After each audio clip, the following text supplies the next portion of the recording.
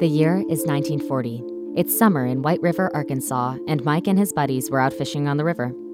They liked fishing for walleye, but they often caught other fish like bass and catfish. That day, they had already been on the river for an hour or so, but they hadn't caught anything. Maybe it was the weather or the motors, but they just couldn't get a bite. Just as they were about to go home, Mike felt a strong hit on the end of his line. The fish was so strong that Mike had to stand up to be able to hold onto it. After about 20 minutes, it finally seemed like the fish was tiring. Mike relaxed a little bit when the fish gave a sudden, strong pull, yanking the pole from Mike's hands and making him trip onto the floor of the boat. He saw his favorite pole pulled into the deep, never to be seen again.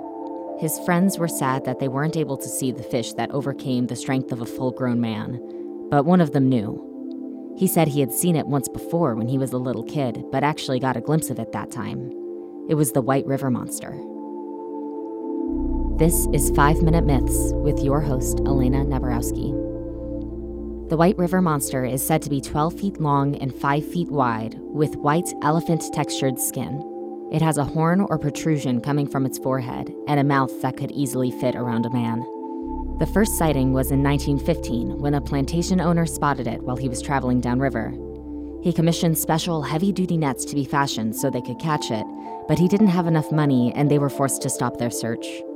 The next sighting was in 1937 when some recreational fishermen saw the monster.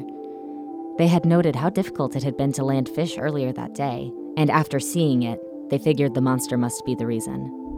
They reported it to a local plantation owner who created a fuss, scared of the creature and hoping to kill it.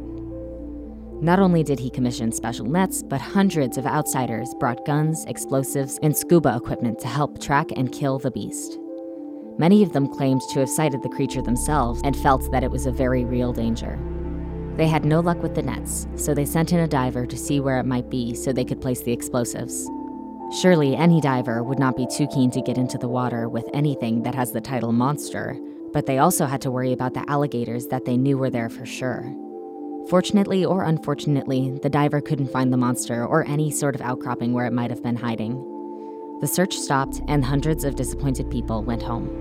The creature fell into obscurity until the 1970s when people claimed to see it again, and this time it could walk on land. They reported mysterious three-toed footprints by the banks of the White River, and simultaneously a number of people saw the large creature rolling on the surface of the water. The rolling is consistent with the description of local catfish. The footprints remain a mystery. It's most likely that people saw the footprints of an unfamiliar bird or saw four-toed alligator tracks that had been marred in the mud. Cryptozoologist Roy P. Mackle presents a unique explanation for these sightings. He hypothesizes that an elephant seal traveled up the Mississippi River, finding its way then into the White River. Elephant seals are usually only found on the Pacific coast, though, and very rarely do they find themselves in freshwater rivers. While the elephant seal has the bulk described of the monster, they do not have the huge mouth or the three-toed footprints. Others say the White River Monster might be the extinct fish Xiphactinus, which resembles the modern-day tarpon. It is, however, a saltwater fish and does not have a body adapted to river environments. Jeremy Wade, professional angler and former host of the TV series River Monsters, has never addressed the legend of the White River Monster, but his other catches might shed some light on the story. He has caught some pretty extraordinary river fish in his career, including giant catfish and sturgeon, the former of which has been known to eat people. Both of these fish can grow to unbelievable sizes, being easily mistaken for an extinct creature or a new monster. Catfish even roll on the surface of water, like the 1970s reports claim.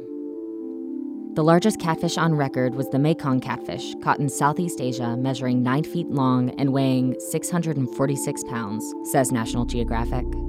One might argue that those record-breaking fish don't live in America, but they would be surprised.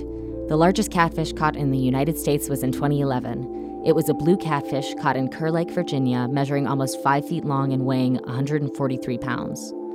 An American sturgeon beats that record, says the news source Independent. Caught in the Detroit River, it measured just short of 7 feet long and weighed 240 pounds. These massive fish do live in America, and who's to say the White River Monster isn't one of them? There are no monsters under your bed, but they might be in your backyard, and one day you might have to ask yourself, are you a believer? This has been 5-Minute Myths with your host, Elena Nabarowski, on Radio Free Hillsdale 101.7 FM.